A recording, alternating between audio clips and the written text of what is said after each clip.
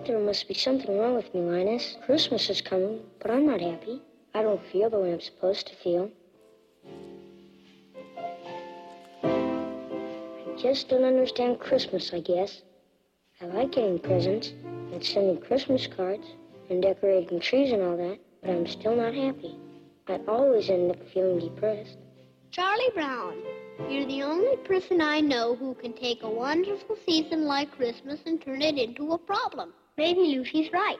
Of all the Charlie Browns in the world, you're the Charlie Browniest. Maybe Lucy's right. Of all the Charlie Browns in the world, you are the Charlie Browniest. Can you identify with Linus? I mean, have you ever wondered as you watch that classic from 1965, Charlie Brown, what is your deal, man? Come on. Or maybe you're here this morning and you feel a little bit more like Charlie. Like, yeah, I know I'm supposed to be happy right now. It's the most wonderful time. Oh, right. You know, I mean, that's where you are today. You came in and you're like, I know I'm supposed to be happy. I just don't seem to have much holiday spirit this Christmas. There's something about Charlie that engages us. This young man who, in the face of all reasons that he should have joy, is kind of depressive and morose and quiet. I mean, it forces us to ask the question, how can we have real, true joy at Christmas? I mean, how can we sing songs like Joy to the World and really experience it, really mean it, really deep down in our heart know, yes, that's how I feel today? Well, believe it or not, Joy to the World is basically an instruction manual on how to have joy at Christmas. We've been in a sermon series called A Christmas Carol over the last several weeks, and we've looked at these beloved songs that we sing during this season and what they can teach us, how they can help us celebrate Christmas. Today we're looking at the classic Christmas carol, Joy to the World. The song was first published in 1719. Next year, next Christmas, this song will be 300 years old. Written by a man named Isaac Watts. He wrote many of the other hymns that we sing regularly. It was part of Watts' collection of songs that were Christian adaptations of the Psalms. Watts wrote the lyrics. We no longer have the tune to which it was originally sung. What you see on the screen is the modern tune that we have. What they sang in 1719, we don't know, because in 1839, Lowell Mason took a tune from Handel's Messiah, adapted Watts' lyrics to fit it, and that's the song we know today as Joy to the World. Isaac Watts was captivated by the powerful and passionate joy that a relationship with Jesus produces. Now, I've been using this word joy, and I want to make sure you're understanding it the way I'm using it. Because joy is something that's way bigger than your circumstances. Joy is not equal to happiness. Paul and Silas had joy in stocks after they'd been beaten into jail in Philippi.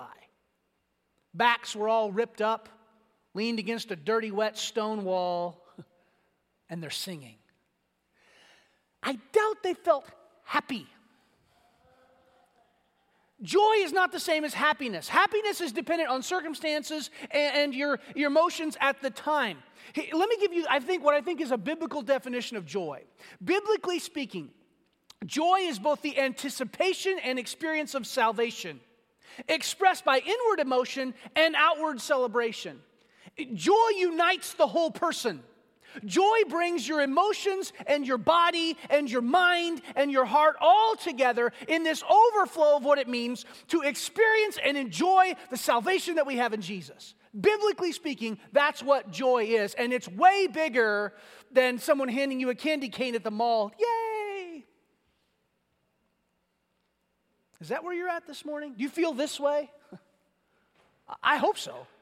I hope you came in and you felt that way this morning. But if not, I sure don't want you to leave without it. We want to help you find it today. So thank you for being here. If it's your first Sunday here at Chapel Rock, or if you've just been coming for a couple weeks and we haven't had a chance to meet, I would love to meet you personally, and thank you for being here. When we're done, I'll be down front. Please come say hi. If you're joining us online, thanks for logging in. We appreciate those of you who do that. Take a second, fill out your online connection card. Let us know how many are watching there with you. If you haven't done that here with your tear-off one on your bulletin, please do that. Just leave it in the seat next to you, and our ushers will collect that when our service is over. Here's what I want you to get today. Here's the big idea this morning. When we understand and experience who Jesus is, we'll have real joy.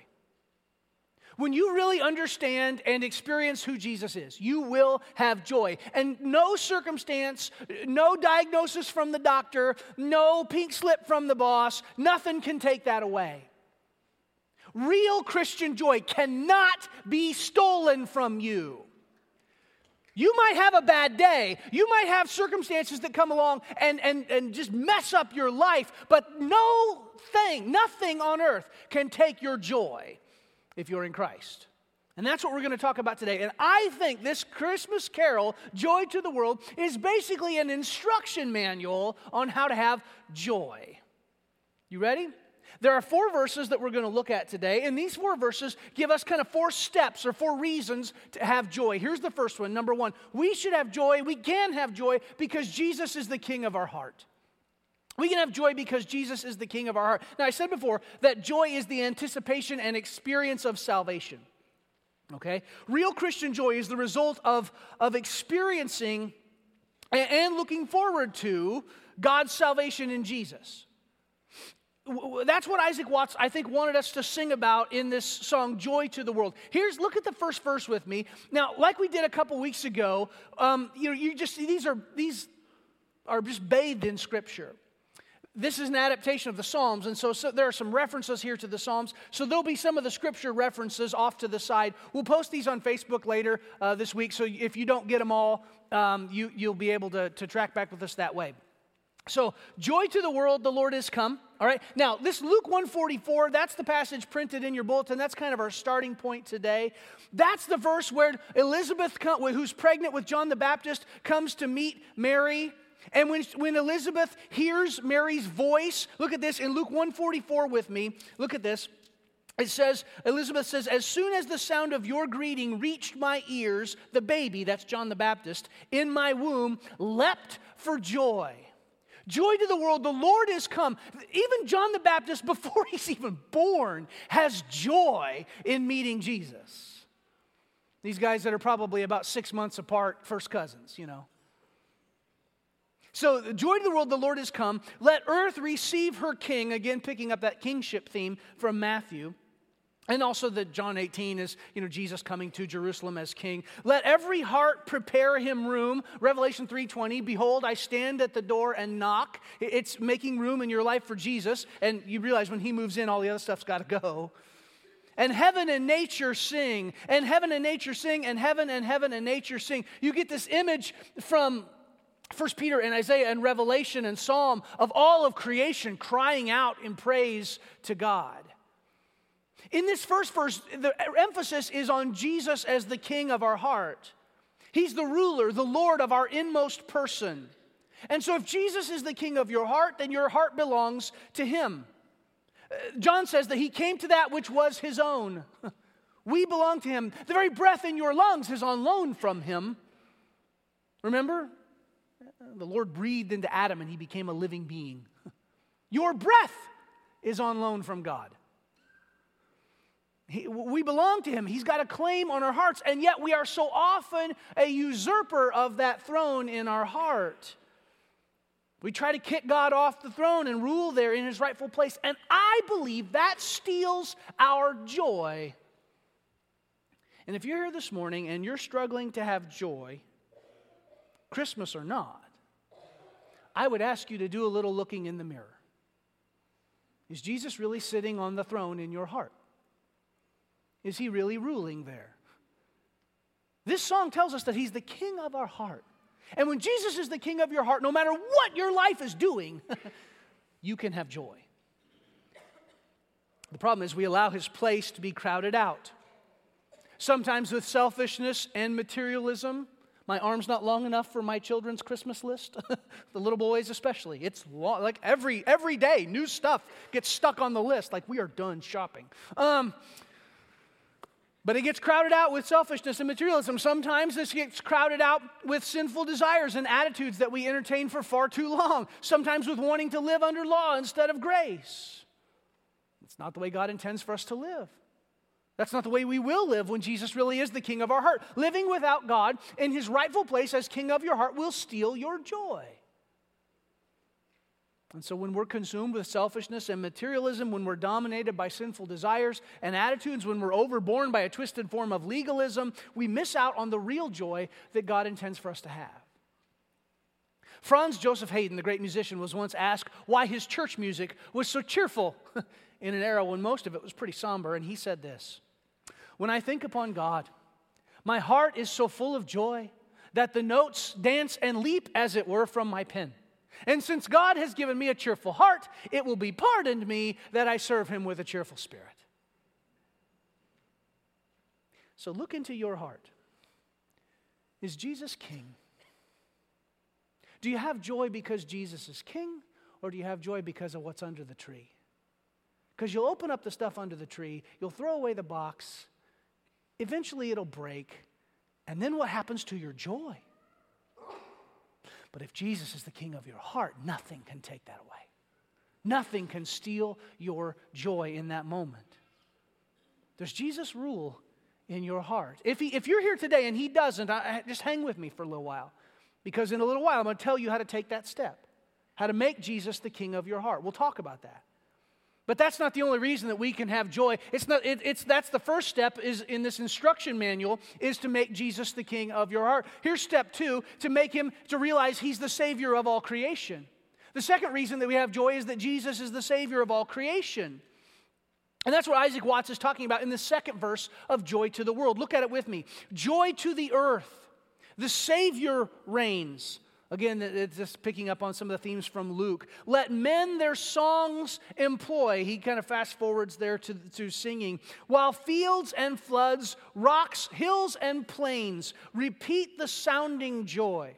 Repeat the sounding joy. Repeat the sounding joy. Now let's talk about what this means. Christmas is supposed to be global, isn't it? Part of the emphasis in the story of the wise men is that you have these people from far away coming to recognize who Jesus is. Now, as I mentioned a couple weeks ago, that happened later. A couple years went by before they showed up. The star appeared at the time of his birth. Took them a while to make the journey. But you've got these people from far away, this global emphasis coming in to do this. There are places all over the world that celebrate Christmas, though they don't really understand Jesus for who he is. At least not as he's revealed biblically. But cultures that are not predominantly Christian still have this. There's this thing, and I think it is what Paul talks about in Romans when he says that there's this place in our heart that longs for God. And there's this something in people's heads where they go, this needs to be filled with something divine, and they long for that. See, Jesus didn't just come for the Jews. I mean, he did come for them, and he made it pretty clear that that was his primary mission. But it went way beyond that. In fact, he even said in John 10:16, I want to show you this. Jesus says, I have other sheep that are not of this sheep pen. This is the passage where Jesus says, I am the good shepherd. He says, I must bring them also. They too will listen to my voice, and there will be one flock and one shepherd. Do you know what this is? Do you know what this is? Jesus is talking about you. Jesus is actually talking about you in John 10:16. Because I looked as you guys were coming in, I didn't see any of you guys with yarmulkes on. I don't see any gals with their heads covered. So I'm assuming none of you are Jewish. If you are, welcome. We're glad you're here.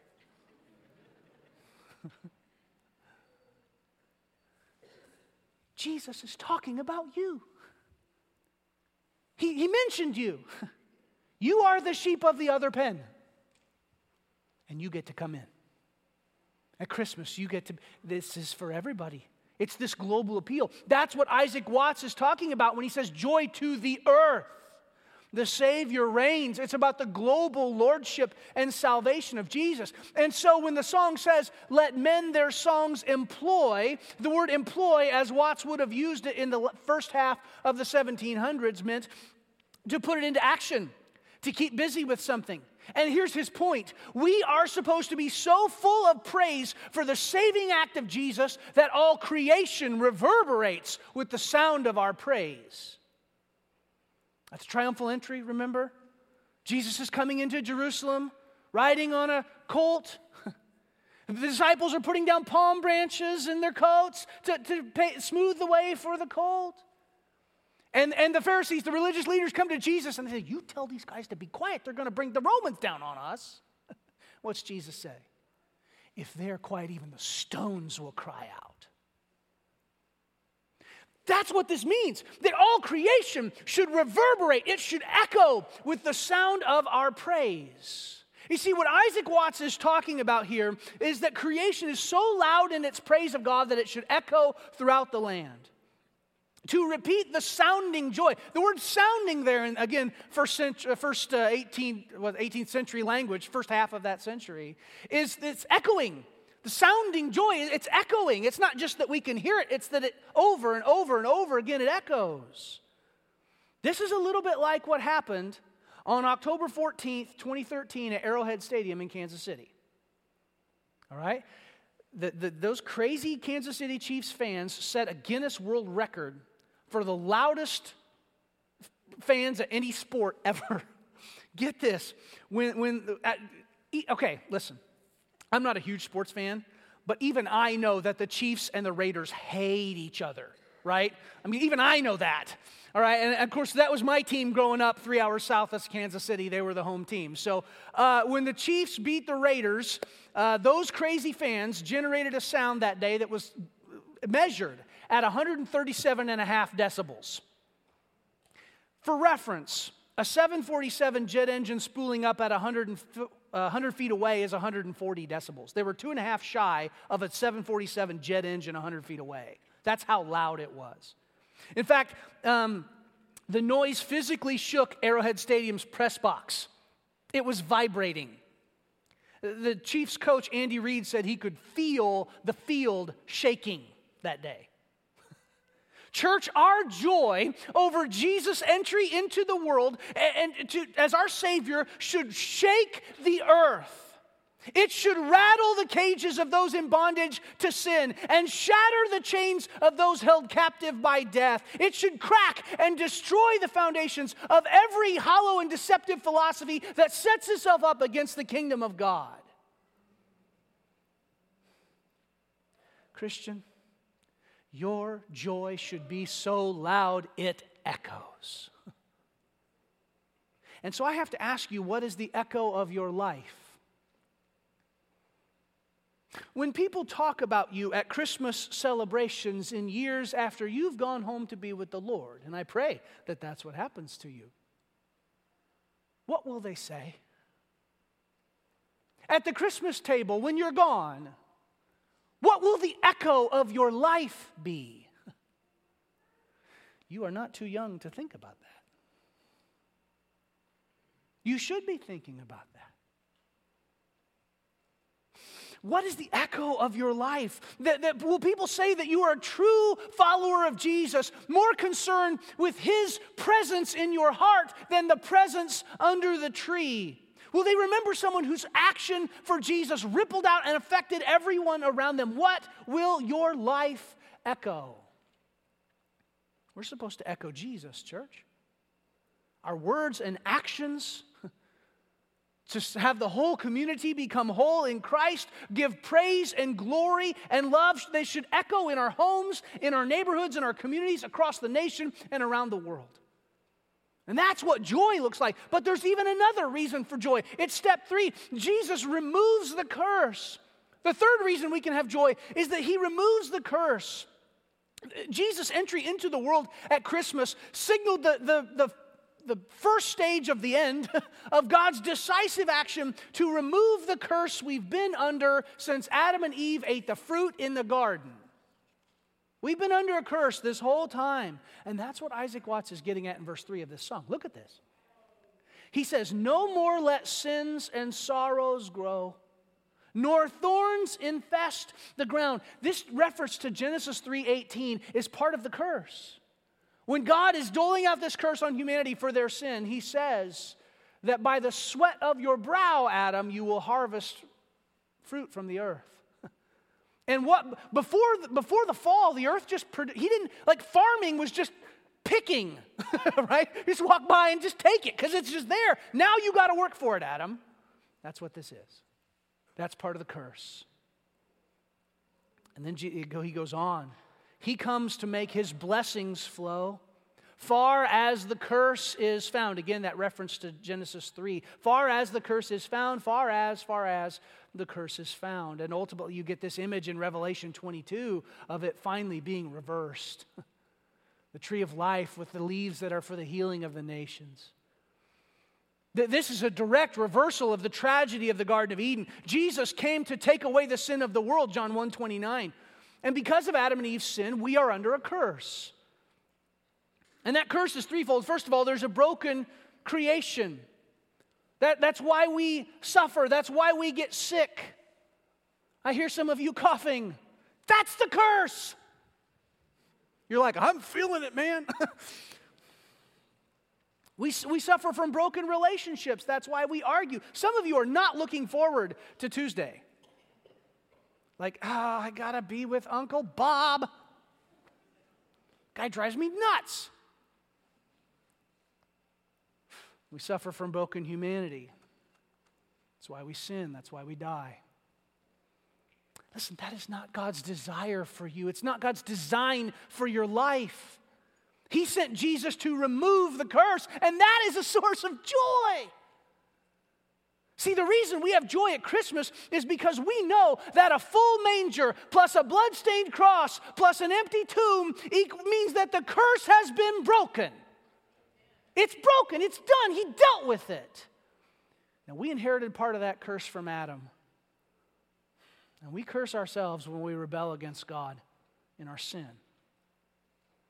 But the good news is there's nowhere in all of creation that Jesus does not want to redeem and remove the curse of sin and death. There's no area of your life that Jesus is not willing and able to purify and make you right with God. There's no area of your life that Jesus is apathetic or powerless to bring your life into conformity to the glory of Christ. He can do that because He's the Savior of all creation. He's the King of your heart.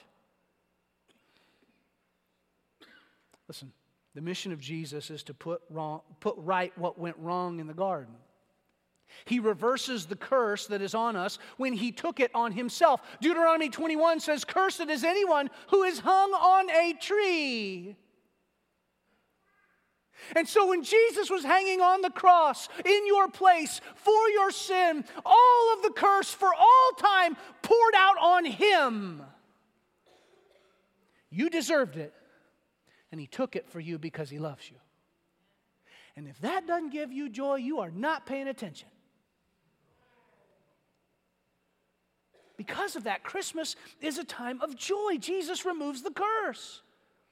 We have joy for the same reason at Christmas that Mary and Elizabeth had joy. That John the Baptist, before he was even born, leapt in Elizabeth's womb. We have joy for the same reason that Simeon and Anna had joy. We're going to talk about that next Sunday. When they saw the infant Jesus in the temple courts when he was a week old. Because God has acted decisively in history to break the curse we were under because of our brokenness. And these people saw that and they rejoiced. See, on the cross, Jesus took the curse that we were under and He took it on Himself. And He crucified it. And to make sure it could never come back, He rose from the dead. And that's a reason for joy. There's one more reason, one more step in this process of this instruction manual of how to have joy. Number 4, He rules in love forever. There's one more source of joy that Isaac Watts talks about in this wonderful Christmas carol. I think it's the most interesting verse in the song because it seems to be bigger than Christmas. I think he pulls the camera lens way back Look at this with me. He rules the world with truth and grace. Again, a reference to John 1:14, kind of John's Christmas story, or part of it at least. He makes the nations prove, we're going to come back to that. That's a really interesting statement. The glories of his righteousness. Our world seems to revel in glorying in sin, and God says, no, it's really the other way around. Righteousness is glorious. He says that it makes the nations prove the glories of his righteousness and the wonders of his love.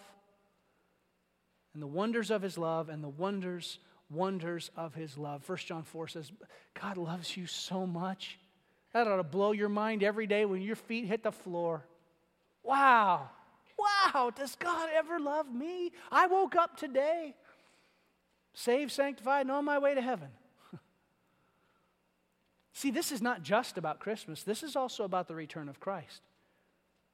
Isaac Watts brilliantly ties together this theme from John's Christmas narrative at the beginning of his gospel with Jesus' final authority and victory over the world. John 1:14 says, the Word became flesh and made his dwelling among us. We have seen his glory, the glory of the one and only Son, the only begotten Son of God, who came from the Father full of grace and truth. See, when Jesus returns and we all go to glory with him and the faithful saints who have gone before us, then we will live in grace and truth forever. We will live the kind of love that God wants us to have for all the rest of eternity. But here's the thing. The culture of heaven will not be monolithic. Look at what Watts says. He makes the nations prove the glories of his righteousness. See, when John talks about heaven, the New Jerusalem in Revelation 21:26, he says that the honor and glory of the nations will be brought into that. Think about that.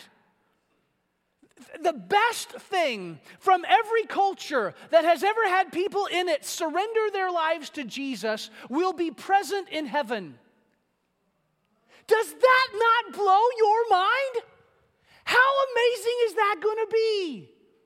People from every tribe, tongue, nation, language, heaven is going to be diverse, y'all. Better get ready, get used to it. And the best thing from every culture, can you imagine the music? This was just a tiny little taste of heaven. The food is going to rock. Like the buffet in heaven. Oh my goodness. Anything you've ever possibly wanted. And it doesn't matter if you don't like something because the other thing is there, you know. I don't like Italian. Doesn't matter. I don't like Mick. Doesn't matter. I don't like barbecue. What's wrong with you? It's going to be awesome. It reminds me of a T-shirt I saw recently. It says this. Heaven is where the police are British, the chef's Italian, the mechanic's German, the lover's French, and it's all organized by the Swiss. Hell is where the police are German, the chefs are British, the mechanic's French, the lover's Swiss, and it's all organized by the Italians. Now, the real reason that makes me laugh is my family's from Scotland. I don't know about that, but aren't you eager for heaven? Because there's a little taste of heaven in Christmas. Gives you that same joy. Christmas confronts us with this reality because the baby in the manger didn't stay there. The angel says in Luke 2:11, today in the town of David a Savior has been born to you. He is Christ the Lord. Even in the angelic announcement, there's this acknowledgement of the redemptive mission of Jesus. There's the acknowledgement that He is the Lord and He has come to save us. And so my question for you today is this. Have you made Him your Lord? Is He the King of your heart? Has He saved you? Earlier I asked you if Jesus was the King of your heart. If you don't know, here's how to do that. First of all, you need to admit that you are under the curse of sin. Nothing's going to change for you until you acknowledge that. You have to recognize your need for His salvation. Secondly, you have to confess your need for Him to Him, and preferably somebody else, like all of us here this morning in a little bit after we sing. Third, you need to pray and ask God to forgive your sin in the name of Jesus. Just talk to Him. He's ready. He's listening. He wants to hear from you. If you've never done that, to say, God, will you take away my sin and make me right with you? because of Jesus, and he will do it. Fourth, be baptized. The New Testament's really clear about this. Receive the Holy Spirit of God to live in you. And fifth, continue to lay down more and more of your life to Jesus every day. Every day, you surrender more of your life to him as he more and more becomes the king of your heart. If you've never done that today, in just a little bit, you're going to have a chance. As we sing, I invite you to come forward, and if you've never made Jesus the king of your heart, do it today. Charlie's just not feeling it this year. He's not as joyful as he should be, at least as he thinks he should be. And maybe you've seen the Christmas special and you remember this scene. If you've seen the special, you know there's this moment of redemption, isn't there? Linus takes his ever-present blanket and fashions it into a Middle Eastern-style headdress, and he recites this passage. And there were shepherds living out in the fields nearby, keeping watch over their flocks at night. An angel of the Lord appeared to them, and the glory of the Lord shone around them, and they were terrified. But the angel said to them, "Do not be afraid. I bring you good news that will cause great joy for all the people. Today in the town of David, a Savior has been born to you. He is the Messiah, the Lord. This will be a sign to you. You will find a baby wrapped in cloths and lying in a manger." Suddenly, a great company of the heavenly host appeared with the angel, praising God and saying, "Glory to God in the highest heaven, and on earth peace to those on whom his favor rests." And when he says that, the whole Peanuts gang gets the Spirit. They take that pitiful little tree that Charlie Brown picked out, and they redeem it, and they transform it, and finally, Charlie Brown gets the Spirit. He gets it. You see him there as he stands up and he contemplates what Christmas really means, having heard Linus speak that message of redemption. And then you see the smile on his face. Then he's got joy. Listen, when you understand and you experience who Jesus is, then you can have real joy. And we still do this week after week. We gather around a tree, the symbol of our redemption. And our experience of a full manger and a blood-stained cross and an empty tomb is what gives us real joy. Did you get the message today? When we understand and experience who Jesus is, we will have real joy. And I pray that you've done that today. If you've not, then you have an opportunity right now.